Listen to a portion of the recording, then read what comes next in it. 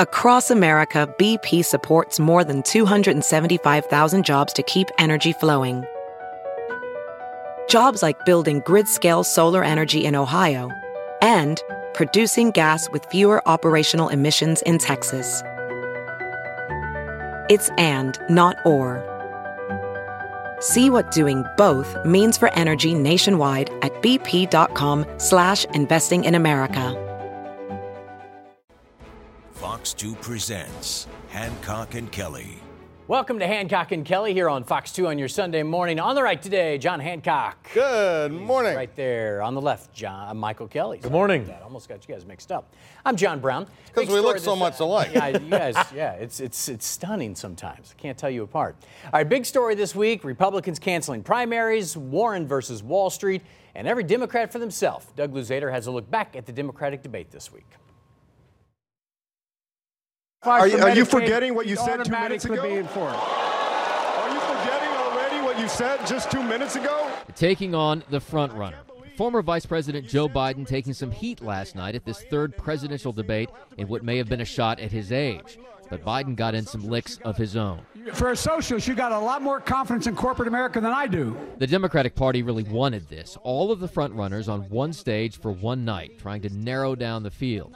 Senator Elizabeth Warren on the rise, but largely playing it safe, taking on familiar targets. Those at the very top, the richest individuals and the biggest corporations, are going to pay more. Joe and I strongly disagree on trade. Senator Bernie Sanders went after Biden as well. Others on this stage, though, were just hoping to break through with new proposals. Hell yes, we're going to take your AR-15, your AK-47. We're not going to allow it to be used against our fellow Americans anymore. My proposal is that we give every American $100 democracy dollars that you can only give to candidates and causes that you like. But it was the infighting that really made the headlines here, even if some thought it went too far. This is why presidential debates are becoming unwatchable. This reminds everybody of what they cannot stand about Washington. All right, well, it was interesting. So winners and losers. You're the Democrat. You're up first. What stuck out the most to you on that? Well, Joe Biden, Elizabeth Warren, and Bernie Sanders are the winners because not much happened here. Status quo winds up being the case. Julian Castro had a really bad night. That attack on Joe Biden winds up backfiring on him. Nobody else really was able to emerge. They didn't have a bad night. Cory Booker and Pete Buttigieg each had good moments in the debate. Kamala Harris, not really present. Yeah, that's right. Nobody really talking much. It will be interesting to see how it shakes out, but status quo right now means we've got a three-way race. Yeah, this was a great news for the Democrats, Brown. Nobody watched. This thing, it was one goofy idea after another, and you start, you run into catch. I remember the old Texas Instruments calculators we had when we were in school. They didn't have enough zeros to handle the amount of promises these people were putting out there to bankrupt the country. Goofy, let's go seize everybody's guns. Let's do that. That's a great idea. I mean, it was one unpopular idea after another. It was. Well, I think it may be unpopular to some of you extremist Republicans who've all in on Trump, but for those of us who want to see common sense gun reform take place. Absolutely, it was good substantive debate. For those of us who want to see the healthcare system that Donald Trump told us he was going to finish in the first couple of days of his administration fixed, we want to see that discussed. So I think it was a really good debate that actually talked about substantive issues that the voters in the Democratic Party, the thoughtful voters right now that exist in our country, care about. You're going to send the government door to door taking people's guns, right? And one guy said that, John. Yeah, but it got a lot of applause. You had a guy said that Mexico was going to pay for a wall. That was a blatant lie. You didn't seem outraged about that. All right, let's go one by one on some of the points here. Now, interesting that a lot of people are saying that Elizabeth Warren and Bernie Sanders kind of lost the first half of that debate because Joe Biden killed it when it came to healthcare. With healthcare. He said, "No, wait a second. Your plan is going to cost an average family of $4,000 and $50,000, $5,000. You can't say that's free." So you're talking about pointing out issues. That's where I think Biden actually won in this part. Well, absolutely. And he's up against folks who want to do Medicaid for all, no private insurance. Joe Biden's in a good spot in that place, and I think he jousted well with them on it. Yeah, and some substantive issues here. You made a great point when talking to Claire McCaskill on the radio this week. Biden is leading, but if Bernie or Elizabeth Sanders get out, that consolidated far left bloc moves to either one of them, right? So it's not a done deal. My sense is that Bernie benefits from having as many people in this field. You mean Biden? Viable. Yeah, Biden. As many people in this field being viable as possible. I think Biden begins to suffer if it becomes a two-way race. Or if the early states, if Iowa and New Hampshire go against Biden, I think his propensity to drop and drop quickly is high. All right, I do want to get into what Beto O'Rourke had to say, trying to kickstart his campaign, announcing that he would have that mandatory buyback of assault weapons. You heard a lot of applause there, and I think what I think maybe resonated with some people is he knew that had to be unpopular, Michael, yet he went with it anyway, so you actually know what he stands for before you vote on it. Yeah, I don't know that it's unpopular inside the primary base of the Democratic Party. This is a guy that's polling, not even in the single digits. Right. He's not showing up. So he's looking for something to grasp onto. It's an unconstitutional thing that he offered. People do want to see common sense gun reform laws, and they're angry. So when you have a guy who shows anger like that, I think he was trying to appeal to that. But Beto O'Rourke, man, a guy who started with so much promise and has been just nothing more than a fizzle. And I think that's why you saw him go so strong. He's trying to get any traction at this point. Yeah, and it is an unconstitutional idea. Imagine the government showing up at your house confiscating your guns in this country. I mean, that's some scary it's a ridiculous stuff. thought. It's like an idea that Mexico's going to pay and build for a wall. All right, let's talk about Elizabeth Warren. Love it when the debate. I just love it when we point out craziness, when we have absolute lunacy in the White House. Well, that's what debates are for, right? There you go. Lots of craziness. All right, before the debate ever happened, Elizabeth Warren dominated the news coverage. The big buzz on Wall Street was that the industry leaders don't want her in office, and they're going to do whatever it takes to make sure she doesn't get into office. They think she's going to hamstring innovation, undercut the banks, and be overall inhospitable to businesses. One insider said that her policies, as they're drawn up right now, would destroy the market, thus tanking your 401k and your pension. Here's the tweet from CNBC that really got the conversation going. Wall Street executives fearful of an Elizabeth Warren presidency. That's according to Mad Money's Jim Cramer. Well, Elizabeth Warren then tweeted back, "I'm Elizabeth Warren, and I approve this message." Okay, John, we know Wall Street's going to have a big influence on this because of the money in politics. I don't remember an entire industry coming out against one candidate here. They're really concerned about her policies. Of course they are. We've got all of these pie in the sky policy proposals, from free college tuition to universal health care to guaranteed incomes. And, who's going to pay for that? Well, they're going to go and they're going to take the money from the people that actually make the economy work. And that's going to tank the economy. I mean, the only good news here is that none of this stuff will ever happen because it's so far flung.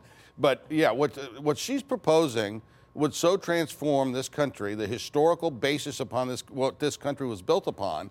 I can't even conceive of a more horrific public policy. They're not going to take money from anybody. They're going to do the same thing we did with Donald Trump's tax cut. They're going to put it on the credit card to pay for this stuff. You should have that same outrage as it relates to that credit card, to the tax cut. Having said that, I think Elizabeth Warren's tapped into something here. It's not my favorite candidate, but you have to understand, big business and CEOs are as unpopular as car dealers, used sales car dealers these days. People don't trust them. They've made these promises. They gave us those $1,000 bonuses the first year, even though they got those checks every year afterwards. Nobody's getting the $1,000 bonuses. She's tapping into an anger, which has watched the 1% get all the money and the rest of us continue to fight to make ends meet. Yeah, I think she's tapping into something. Yeah, and the populist viewpoint here, Fox Business Analyst said this week, what do you expect? You have a bank teller that steals $1,000, she goes to prison. You have banking executives which lose customers millions of dollars, they get a bonus. They've never come back and rectified that situation, which is still fresh for a lot of people, and I think that's what she's saying. Yeah, and the pay gap continues. CEOs now making 400 or 500 times what a regular employee makes. They see these big bonuses go. I think she's tapping into an anger. It may not be something that appeals to Republicans and free market types, but it appeals to a lot of people out there who are struggling to make ends meet. Greatest nation with the greatest economy in the history of mankind. The last thing we need to do is take a sledgehammer to it and destroy it, and those policies would destroy this country. Still to come on Hancock and Kelly, only one Democrat here in Missouri that's been elected statewide. State Auditor Nicole Galloway wanting the top job in the state, but does she really have a chance? I picked the building that I want to live in. I smell the pine trees and the beaches in the woods.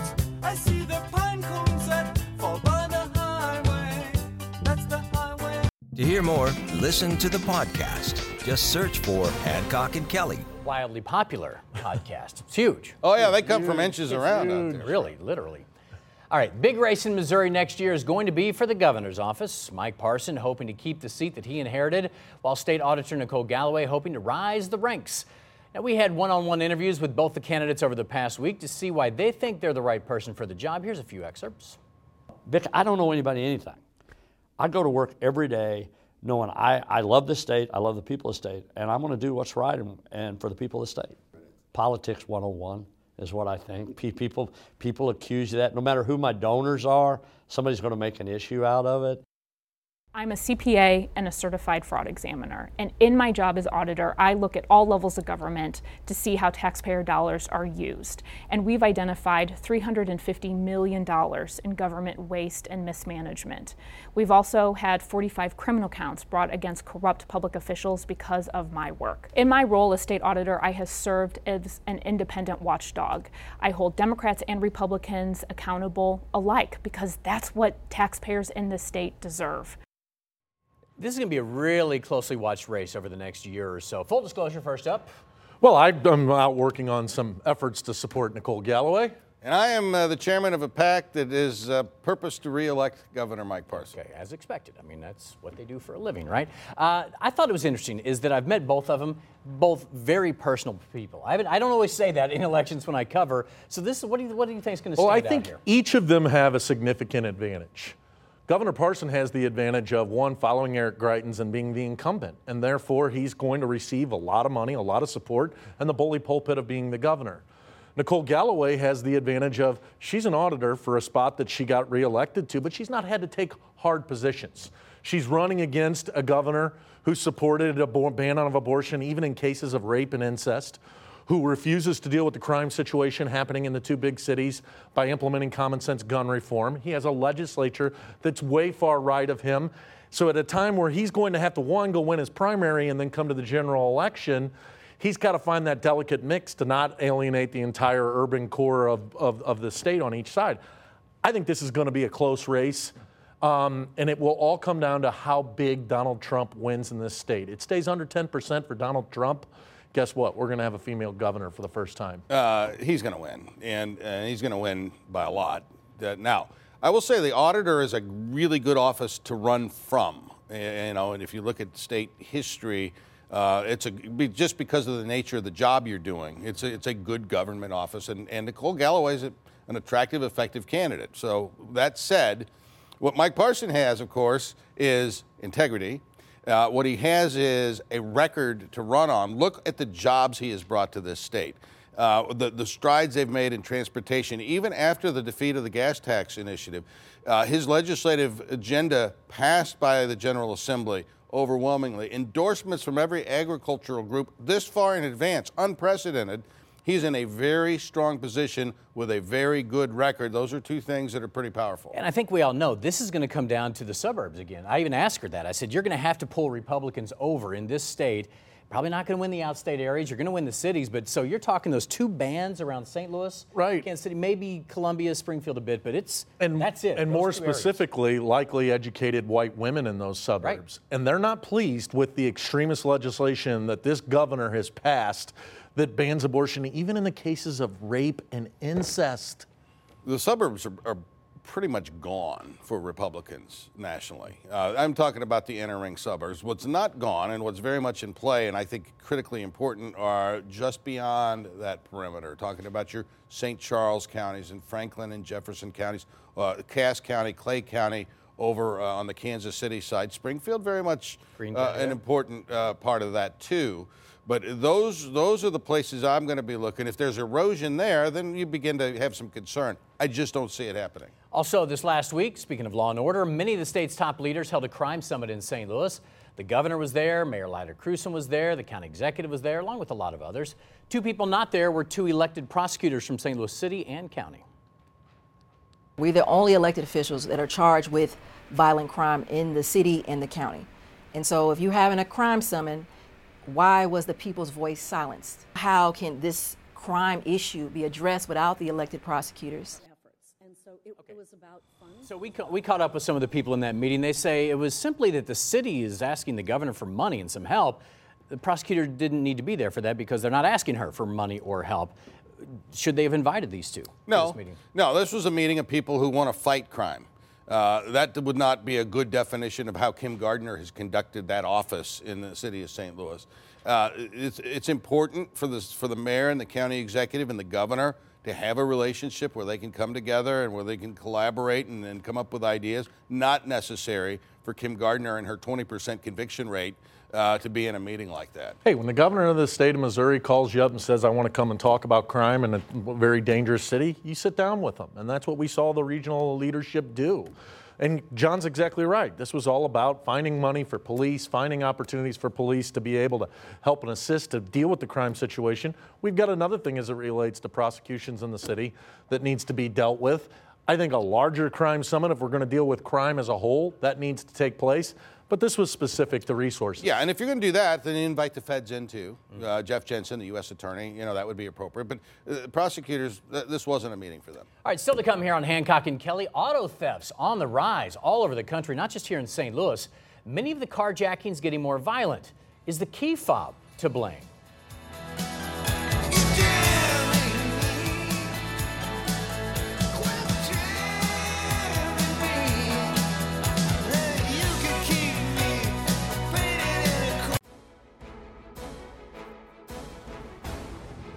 Mr. John Hancock on the right made an interesting point during the break here. We've gotten through 2 segments of the political show and have yet to discuss President Trump. Woohoo! How about that? Mark the tape, right? Yeah. There's your chance. This never happened. So let's talk about him.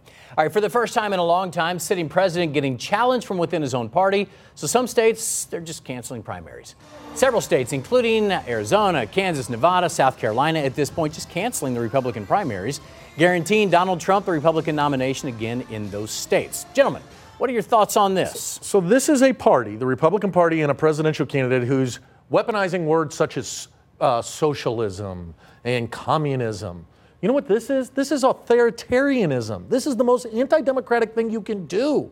I'm sure Jimmy Carter would have liked to have not to have to face Ted Kennedy, but this is a democracy. I don't know how you can stand in a straight face and call out what you believe to be socialism when you're canceling the most democratic thing we do, which is to go and vote. What is this president afraid of? Yeah, I don't like this. I mean, you should have your primaries and your caucuses in a state. Now, having said that, the practical implications of it are nil. Donald Trump's going to be the nominee. He's going to be the nominee whether or not you have primaries in South Carolina and these other states.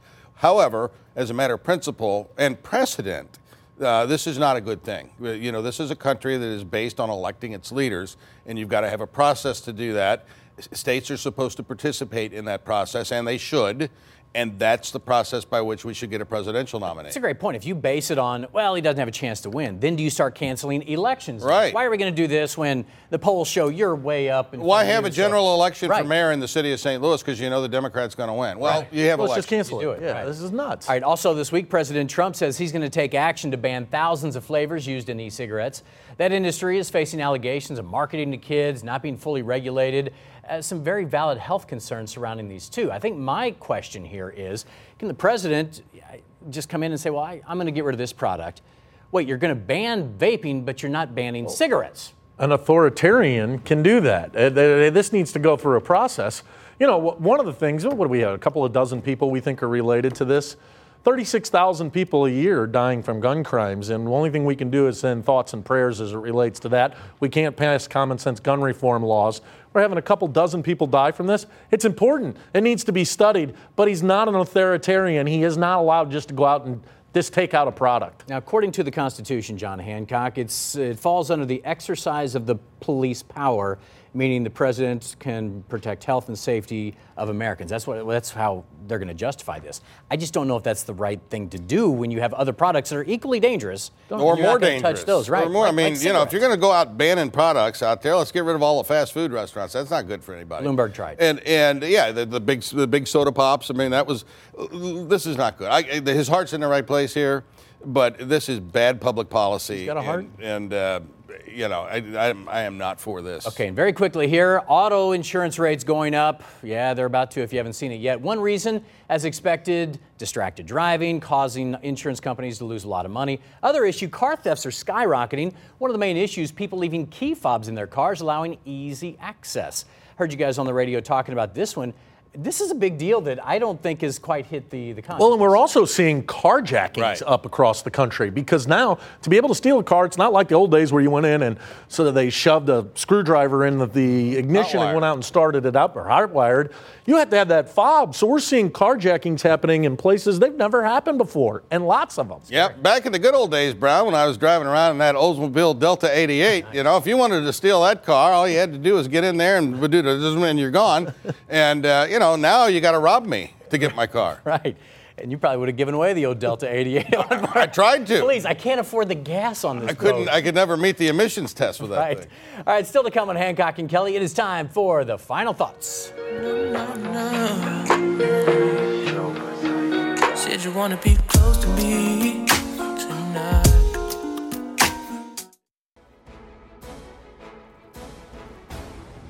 All right, time for final thoughts today. John Hancock is up first this week. Well, you know what we do for a living, Brown? We come up with slogans for these candidates out there, and I've been worried about our good friend Bernie Sanders. You may see him he's an angry little guy, and he was particularly angry at the debate, so I've come up with the perfect slogan for Bernie's campaign. What you got? Get off my lawn.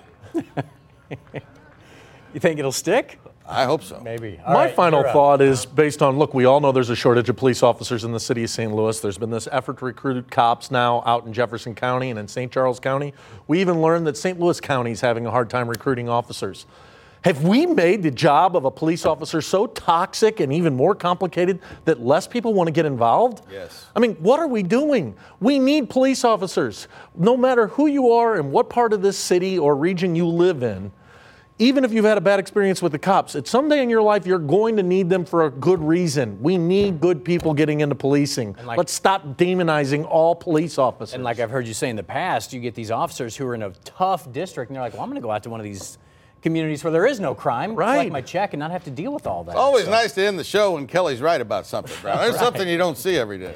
All right, well, thanks for watching Hancock and Kelly today. If you missed any part of the show, download it right there on your smartphone. Search out Hancock or Kelly.